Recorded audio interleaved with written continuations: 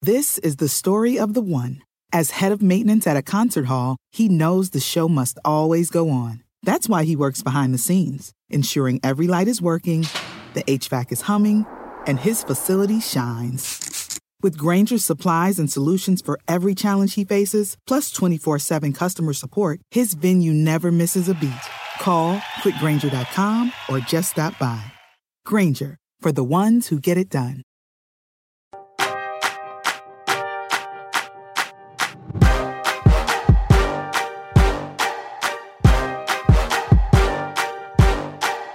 Hello everyone, welcome to another edition of Roundball Stew. I am Ryan Knaus. I'll be your host for Tuesday editions this season. If you haven't already heard, we're bringing you fantasy news, updates, and takes every single weekday this season, which is a first. Steve Alexander, Dr. A, will be hosting on Thursdays, and Matt Stroup, of course, will hold it down on Mondays, Wednesdays, and Fridays. So today we're going to be offering our picks for waiver wire pickup of the year, as well as an evaluation of our recent NBC Sports Edge draft. And we'll conclude by answering as many listener questions as time allows.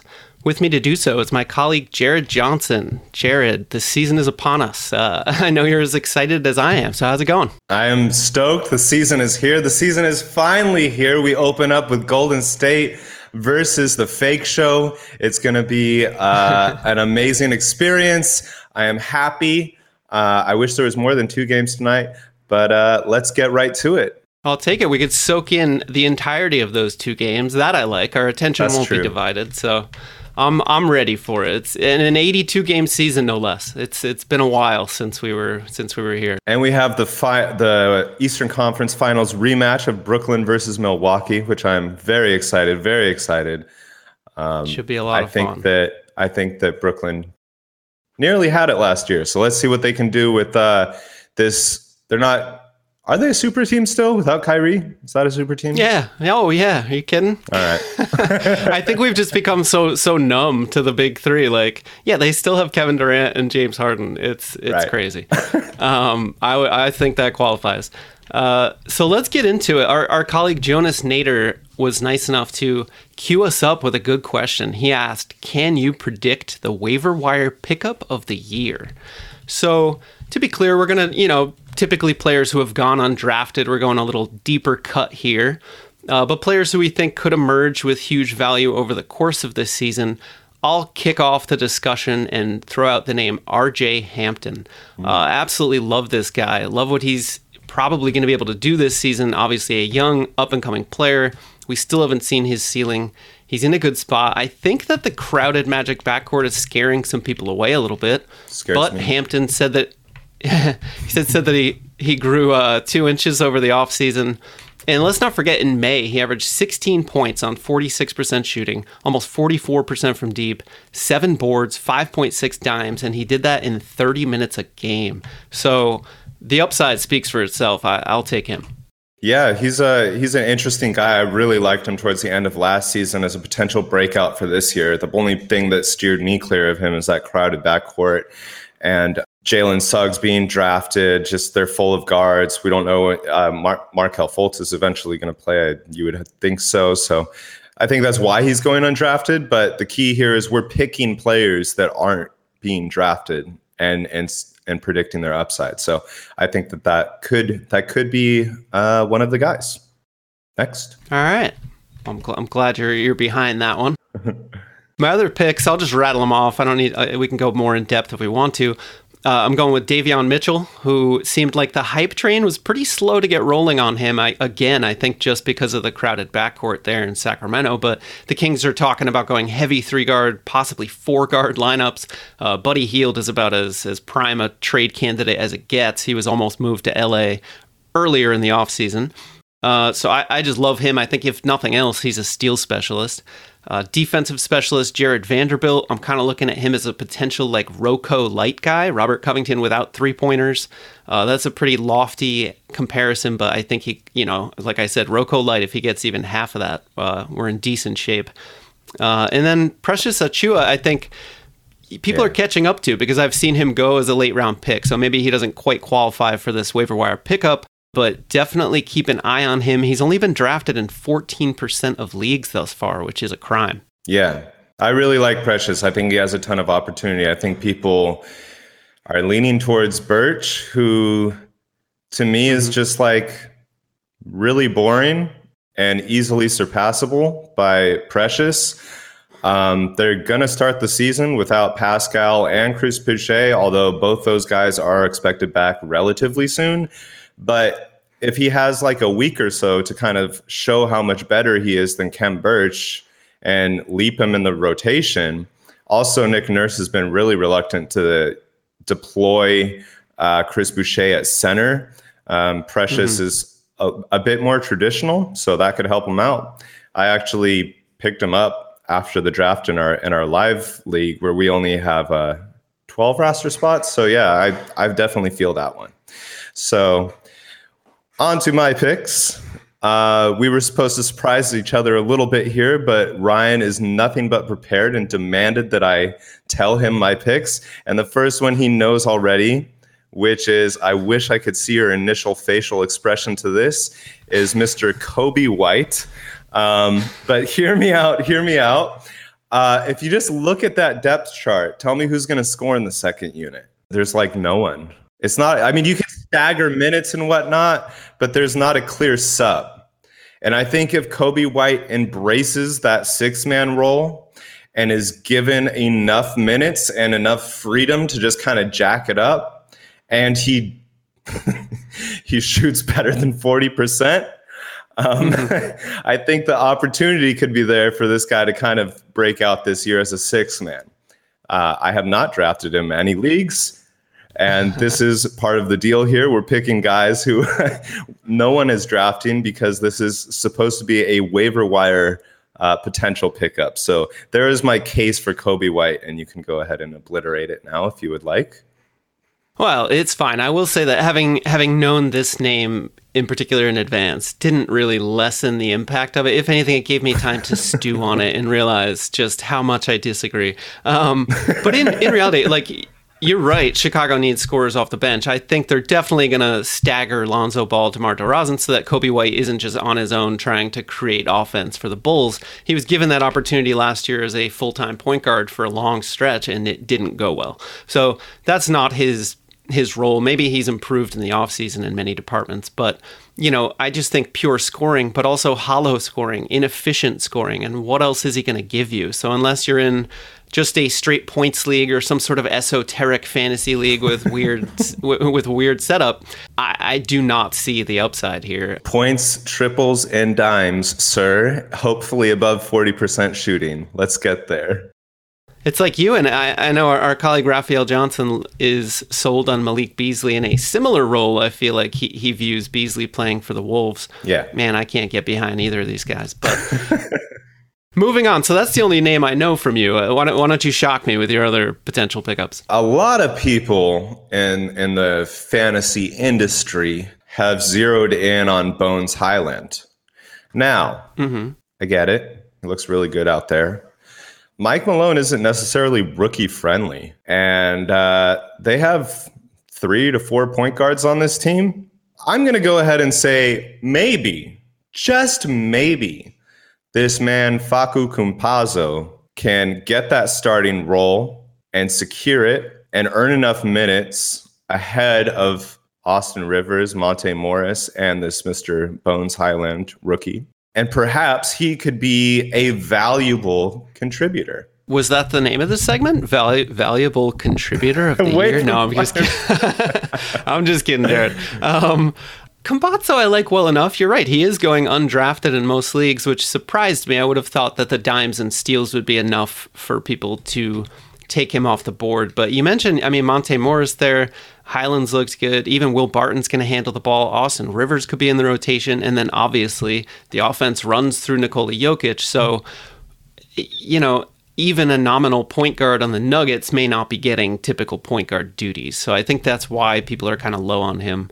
I'm actually a little more keen on PJ Dozier if I'm looking for deep sleeper value on the Nuggets. I kind of like what Dozier brings, sneaky across the board value. I wouldn't put him in the pool of waiver wire pickups of the year because I don't see the explosive kind of upside of an RJ Hampton, other guys we've mentioned. But I still quite like him. I think don't be surprised if he's a hot 9-cat pickup at some point. All right, here's my last one. Let me paint a picture for you. All right, we're in Indiana. Karis LeVert's back injury goes bad, aggravates it. It's just like wash season. Malcolm Brogdon just can't ever be healthy. And Domantas Sabonis and Miles Turner aren't working. Their record's just falling off the cliff. They fall out of the playoff hunt. It's just a disaster. And management says, you know what? This isn't working. Domantas Sabonis, Miles Turner, we can't do that front court in the modern NBA. So they blow it up. And then we have the rookie, Isaiah Jackson, come in. And he is starting, and he is grabbing boards, and he is sending away shots like it's no one's business. That, sir, in this scenario I have constructed, could be a waiver wire pickup of the year. I'll grant you that. I don't even know that it would take as extreme a scenario as you've painted. I don't know why Karis LeVert's back had to get injured for Isaiah Jackson to... That was just a hater play right there. But no, dude, I like that take. I think Isaiah Jackson, you look at what he did in college, and this is what really captured my attention going into the draft, is that in 20 minutes per game, he averaged 2.6 blocks, and that's the kind of block rate you always look for, a guy who's only going to need 20 minutes on the court to make a serious, category winning impact. So I love that, and I think if the rebounds get there, he's not going to hurt your field goal percentage. That could be a very sneaky, interesting pick, especially because Miles Turner has been floated in trade rumors before. It's kind of an awkward fit in the front court with Sabonis, so there's potential there. I like Jackson. And he also set the Summer League shot blocking, or he tied it. I forget who the previous record. I think it was Willie Cauley-Stein, but he had 7 swats in the Summer League finale. So yeah, he's put that on display, and he also showed it during the preseason. So potential there, just way too many guys in front of him. Right. That's why I don't even think you can kind of stash him yet in most typical leagues. It's more of a wait and see, but man, the moment you see a glimmer of daylight for playing time for Isaiah Jackson, definitely heed Jared's advice and go pick him up. Other replies I'll quickly mention from Twitter. Dr. A said Otto Porter as waiver wire pickup of the year, which I surprised myself because I don't totally hate that.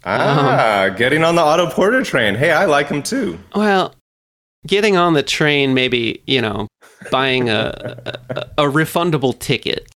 It's non-fungible. You're all on board now. Oh, okay. All right. Little did I know. But Otto, I like, we've seen his upside, right? A 9-cat guy. I believe he's had seasons where he finished top 40 for sure. Just a problem of staying healthy. But I like his situation in Golden State. Not a ton of competition there. Could potentially emerge with a starting job, but even if he comes off the bench, should have a pretty hefty workload. So, right, for a guy who is really just people are scared off him because of injury risk, but then there hardly is any risk in taking him if he's sitting on your waiver wire. So I can get behind that one. Yeah, I was thinking about him as a draft target when before Andrew Wiggins got vaccinated. When Andrew Wiggins got vaccinated, it took me off the train a little bit. But, I had Otto Porter during his best season in Washington. The past 2 years have been terrible. I'm not too sure about how real those injuries were in Chicago. It seemed like he just didn't want to play for them. Makes sense to me. So, maybe on this team in Golden State, they can really get the most out of him. So I like that as a potential option. Yeah, and just Draymond Green hasn't been the most durable player out there, so he's got that going for him too. Other answers. Well, my Davion Mitchell and Jared Vanderbilt takes were seconded by people on Twitter. Not that they had seen them first. And Goran Dragic was mentioned. Let me get your take first. No. Just no. Okay, one word take. I like it. I will elaborate on that by saying that Dragic was outside the top 200 in 8-cat and 9-cat last season in 27 minutes a game. So, you add to that the fact that he's been pretty brittle over the past 3 seasons, hasn't been able to stay on the court, not getting any younger, and the primary trade destination that we've heard about is Dallas, potentially. And I just don't see how he gets enough usage or playing time to really make a fantasy impact there. So, sorry, Dragon, despite what he's done for me in the past, I'm gonna have to pass on him. And then 2 more interesting names for waiver wire pickup of the year. People mentioned Killian Hayes, a guy who showed basically 0 fantasy aptitude last season. What do you think? I mean, is somehow playing along Cade Cunningham going to unlock him? I understand the second-year jump in productivity, but I do not see this one. I wouldn't say unlock, but I'm also not going to judge a guy on 35 career games. I mean, he was drafted 35, right? 5 overall. A lot of analysts were high on him coming into the league. He disappointed a lot of us. I was high on him his rookie year. He disappointed me. But he was pretty much injured the whole year. Cade is an interesting part of that equation. I don't think it helps him. But, if it works out, if he's able to start alongside Cade the entire season and he's kind of getting a reasonable amount of steals and dimes, then yeah, he could be a valuable contributor. It's more about can he shoot a reasonable percentage from the floor and or not take enough shots where his terrible percentages don't matter. Yeah, that's a good point. I mean, if he's shooting 35% from the field, but is only taking 6 shots a game, it's not the end of the world. Exactly. Definitely like him more than Goran Dragic, put it that way. Yeah. And then Najee Marshall was mentioned. I think he's going drafted in most leagues now, though. I think people are kind of awake to him, especially with Zion, out indefinitely. He won't even be reevaluated for a couple weeks. I think Najee is a pretty obvious pick, so we'll just kind of put a check mark next to his name. All right, I'm sure there are more out there. If you want to send them to us, get a little feedback, you can follow me on Twitter. That's at Ryan Knaus, RyanKnaus. And Jared, would you want to throw your Twitter handle out there for people? Yeah, it's one of the J to the truths. You just got to spell it right. I'm sure you'll figure it out. J the truth. There's an underscore in there. As he said, you'll figure it out. Dietz & Watson's been making meats and cheeses the right way since forever. What's that mean? It means never cutting corners, ever. It means cooking, not processing. It means our Virginia brand ham that's cooked to perfection, then twice baked to layer the flavors. It takes more time, but you can taste the difference. We come to work every day to do it the right way, even if it's the hard way. Because if it's not right for us, it's not right for you. Dietz & Watson, it's a family thing since 1939. The longest field goal ever attempted is 76 yards. The longest field goal ever missed? Also 76 yards. Why bring this up? Because knowing your limits matters, both when you're kicking a field goal and when you gamble. Betting more than you're comfortable with is like trying a 70-yard field goal. It probably won't go well. So set a limit when you gamble and stick to it. Want more helpful tips like this? Go to keepitfunohio.com for games, quizzes, and lots of ways to keep your gambling from getting out of hand.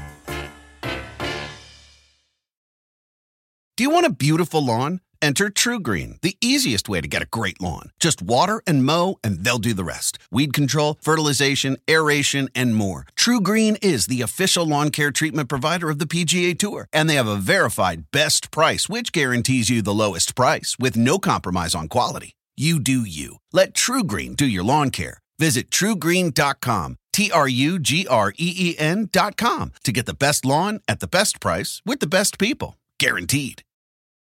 All right, let's move on. We had our NBC Sports Edge company draft last night. I want to go over it just quickly, talk about our own teams, Jared. Places you feel you went right, places you feel you went wrong. Is there anything you would like to start with, or I can kick us off here? I had the 13th pick, so I feel like I should go second in this. All right.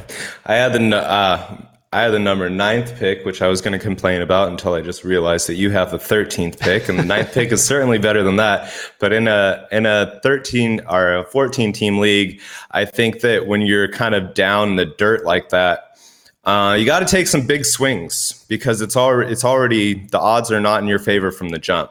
So somehow Giannis fell to me with the number 1 pick. I was happy about that. And I managed to secure Jaylen Brown in every single one of my drafts. And this is one of those situations where I'm extremely high on Jaylen, but when you're able to secure him in every single one of your drafts, the little self-doubt creeps in. Like, why am I able to get this guy everywhere? Like, what's going on here? But anyways, I was really happy to get him. I panic picked Jarrett Allen in the 4th round because I was trying to get a guard at this point, and I had DeJounte Murray, Ja Morant, and Drew Holiday in my queue, and boop, boop, boop, right before I picked, all gone. And then the clock's ticking down. Oh, God. And then all of a sudden, it's okay, I think Jarrett Allen's going to have a big year. I need a center, and I got him. But I should have picked Yusuf Nurkic, in my opinion. I do think that Jarrett Allen could have a big year, but I just would have preferred Yusuf Nurkic there. I got my guy Jalen Green, which I was excited about. I think that the efficiency could be an issue, but I just think the counting stats are going to be so superb. I'm not particularly worried about it. I also nailed D'Angelo Russell. This is the only draft that I got him. And I am really confident in a breakout, bounce back, Brooklyn-like season from him. So I was stoked about that. And just like last little comment, I did get Karis LeVert. He fell very far in this draft. And before that back injury, I had Karis LeVert ranked number 30. So when he fell this far, like I said, it was a lot of big swing picks. So I just swung for the fences with Karis LeVert. And I also, after that, or right before it, I made a statement pick with Josh Giddey, who I also expect to have a very good season. But I think my team is a little bit weak in the bigs department. So I am actually glad that I panicked and got Jarrett Allen when I did, because, man, they dry up quick. And we'll see. We'll see if Karis LeVert works out, if D'Angelo Russell has a bounce back, if Jalen Green has a fantastic season. There's a lot of ifs here, but I may be competitive. Maybe just a couple of those hit. And I'm surprised you didn't mention this, but you got Giannis with the first pick and then leaned in with Gobert and off to the races with a punt free throw percentage build. So a lot of those picks you just mentioned, Jaylen Brown included, Jarrett Allen, D'Angelo Russell, even not a good free throw shooter for a point guard or hybrid guard. You know, all of those are made slightly better by the fact that you were, I assume, leaning in to the punt free throw percentage build. So I think you came out pretty nicely. And LeVert at 104, there's not a lot of risk there. Like, we also saw Kyrie go outside top 100. If you want to, I think he did. I could be wrong. But, you know, if you want to throw away even pick 104 on the potential that LeVert does stay healthy and returns top 40 value for long stretches of the season, by all means, like that risk reward ratio speaks to me. So I quite like that. Now, do you think you're going to have to address your bigs on the waiver wire pretty early in the season, or are you just going to ride it out and see how this goes? You did also add Montrezl Harrell toward the end.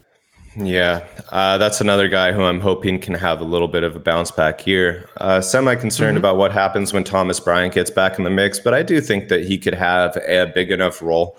Daniel Gafford does tend to get himself in foul trouble from time to time, so just change of scenery. He was good with the Clippers. Maybe he can be good with the Wizards, but definitely missed out on some of the late round bigs I was going for. Evan Mobley particularly, he went a lot earlier than I was expecting.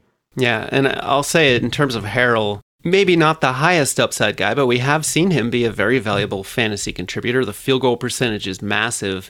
And yeah, he was used very awkwardly in LA last year, or not used, as the case may be down the stretch, when he fell out of the rotation. So I quite like the spot that he's in, despite, as you said, the looming Thomas Bryant threat. But that's so far distant. We have no idea when Bryant will be back on the court. So, you know, when you're at 150 and you need a big, fine, just grab him. You can always cut him and pick someone else from the waiver wire if you need to. Exactly. All right, let's move on to my team. So again, I picked 13th. I started out with a pair of guards, went with Bradley Beal, and Trae Young fell to 16, which I feel like Trae Young is eliciting a lot of indifference in drafts. And I don't know if it's because people are worried about the changing, you know, the NBA is implementing new rules so that offensive players can't lean in and draw fouls quite as easily as they used to.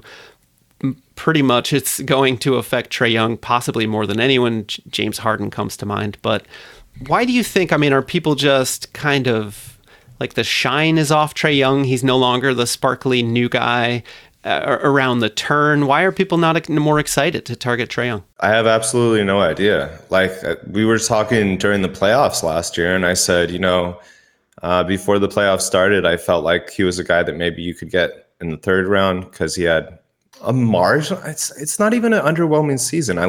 If he has the same season he had last year, I would be fine with that pick. But he was incredible in the playoffs. And I thought, Matt kind of touched on this yesterday, is that Atlanta's incredible playoff run really has not impacted the draft range of any of these guys. You can get Bogdan incredibly late. John Collins is about right. Clint Capella, you tend to be able to get really undervalued. And you got Trae Young. I mean, in my opinion, Trae Young's a first-round point guard. He's a clear PG1. He's going to be in the top 3 in assists. That's one of the rarest categories. Durable. And the amount of assists he gets, it's a big drop off from him to the next guy. So I don't understand the disinterest, because that's an excellent pick in my opinion. Yeah, thanks. I mean, really, the assist just clinched it. I was like, okay, because it's such a relief after your first couple picks to not have to try to chase dimes through the middle round. So exactly. I was thrilled with that. Not maybe as thrilled. I pivoted from my guards to bigs. I went with Kristaps Porzingis at 41 and Miles Turner at 44. Porzingis is a guy who I was so off him for so long because of the injuries for years. Literally, I don't think I've had him on any team, and it's been justified given what's happened since then. And yet I find myself drawn back in. I can't resist it. I blame Jason Kidd and his relentless hyping of Kristaps Porzingis about how he wants him in the post, how he thinks he's going to be an all-star, how we haven't seen the real KP. Like, all these things. Porzingis himself said he's finally fit and his body's where it needs to be. He changed his fitness regimen over the offseason. I'm drinking all this Kool-Aid, and I got a sugar rush for KP. So, am I going to crash, Jared? What's going to happen here? I'm the wrong person to ask. I've been drinking that Kool-Aid for years. I love KP. There you go. I think that this could be, maybe I asked the right person. I think that that's a great pick. I'm much more concerned with Miles Turner and the coaching change with Rick Carlisle. I'm not sure what he's going to do with the bigs there, but KP is not a guy that, it's the health, right? That's why you got him where you did. But no one's talking about his on-court production. Like I said, it's kind of like with Trae. If he has the exact same season as last year, that's a great pick. And he should be better. So, he just needs to stay healthy. And he was relatively healthy last season. So, I'm absolutely fine with that. Miles Turner, I'm much more concerned with. But where you picked him, I think that it was kind of in the situation where he was kind of the last clear-cut top 50-ish potential big on the board. And I see probably the last guy who could give you blocks like he can. With Miles Turner, I always seem to pick him on the down year. He'll have this amazing season, and then I'll pick him the next year, and he'll not be nearly as good. So I don't know. I've had him. I had him his rookie year, and then I had him another year where he wasn't that great. Last year he was incredible, but I'm always terrified of situational changes, particularly with coaching changes. Oh, fully. I understand that. Particularly with Rick Carlisle. Yeah, big risk, totally, because it's a question now of how comfortable is Carlisle playing Sabonis and Turner together and then not even that. Okay, they start together. Well, how long are they actually going to share the court? And then while they're on the court, what is Miles Turner doing? Is he just standing in the corner waiting to catch and shoot 3-pointers? Exactly. Or is he more engaged offensively? Is he one of the guys setting picks, or is that going to be Sabonis? So yeah, a lot of questions. And actually, Drew Holiday was on the board, but because I already had Trae Young and Bradley Beal, and I only had Porzingis, shaky at best with the health, I just thought, let me lock up my front court a little bit here, ensure that I get blocks. So it was more a safety pick, and then immediately after it, Holiday went to Raf, and I had regret. So I'm not super psyched about Miles Turner there, but quickly I picked up Jeremy Grant. I like where he's going. Chris Boucher at 72. I think people are sleeping on him. Gafford and Mo Bamba, all these other guys are getting hyped, but we've forgotten that Chris Boucher per 36 is like a top top 15 guy. Like obviously mostly the blocks rate, but I still like what he can do this year. 100%. And he's only going to miss about like a week. It's not a bad injury. He's very close, so great pick. Yep, nearly back. RJ Barrett, pretty boring pick. I just needed a wing who's going to be durable and score for me. I robbed Jonas of DeAnthony Melton. And then I picked up Desmond Bane and, a couple other guys. Davion Mitchell I got with my final pick, Malachi Flynn in round 13 at pick 181, and a couple others in there. So I feel pretty good about my draft. Oh, I also got Precious Achiuwa, so at 153. So a couple of those potential breakouts we talked about earlier to round things out. Overall, feeling pretty good. Yeah, that Malachi one is interesting. He was another guy who I had as a very deep sleeper. The fact that Goran Dragic is still there you go. Turned me off slightly. But the fact that that Nick Nurse is still doing the 2-point guard start, and Dragic has gone on the record saying he does not want to be there and was a little bit insulting to Toronto as a franchise. If he gets moved, Malachi showed it last season that he can put up numbers. Yeah. And just quick shout out to my alma mater, SDSU. Oh, nice. There you go. Can you what is STSU for those of us not in the know? San Diego State University, where Kawhi Leonard went. I went to school with Kawhi Leonard at the same time. We're basically like best friends. There you go. I guess I shouldn't say that on the podcast. I don't know if that's going to come across. Guys, I am not friends with Kawhi Leonard in real life. But Malachi Flynn, you mentioned, I really like him for that reason of Dragic, who said initially upon the trade something along the lines of, I don't want to be here, we'll see. And then he backtracked and towed the company line the rest of the way. But you got to think he's gone, a veteran on a team that's very clearly pivoting to the future, and a team that both shut down Kyle Lowry last year and then seriously considered trading him. Their franchise pillar, the GOAT of the Raptors, they were going potentially to trade him. So why would Goran Dragic potentially last through the season? And if we knew that Goran Dragic was gone, like if that narrative had more steam that he's definitely going to leave by the trade deadline, Malachi Flynn would get drafted every single draft. He would be a late round flyer. And yet he's going undrafted in most leagues. So anyway, happy to hear you also like him.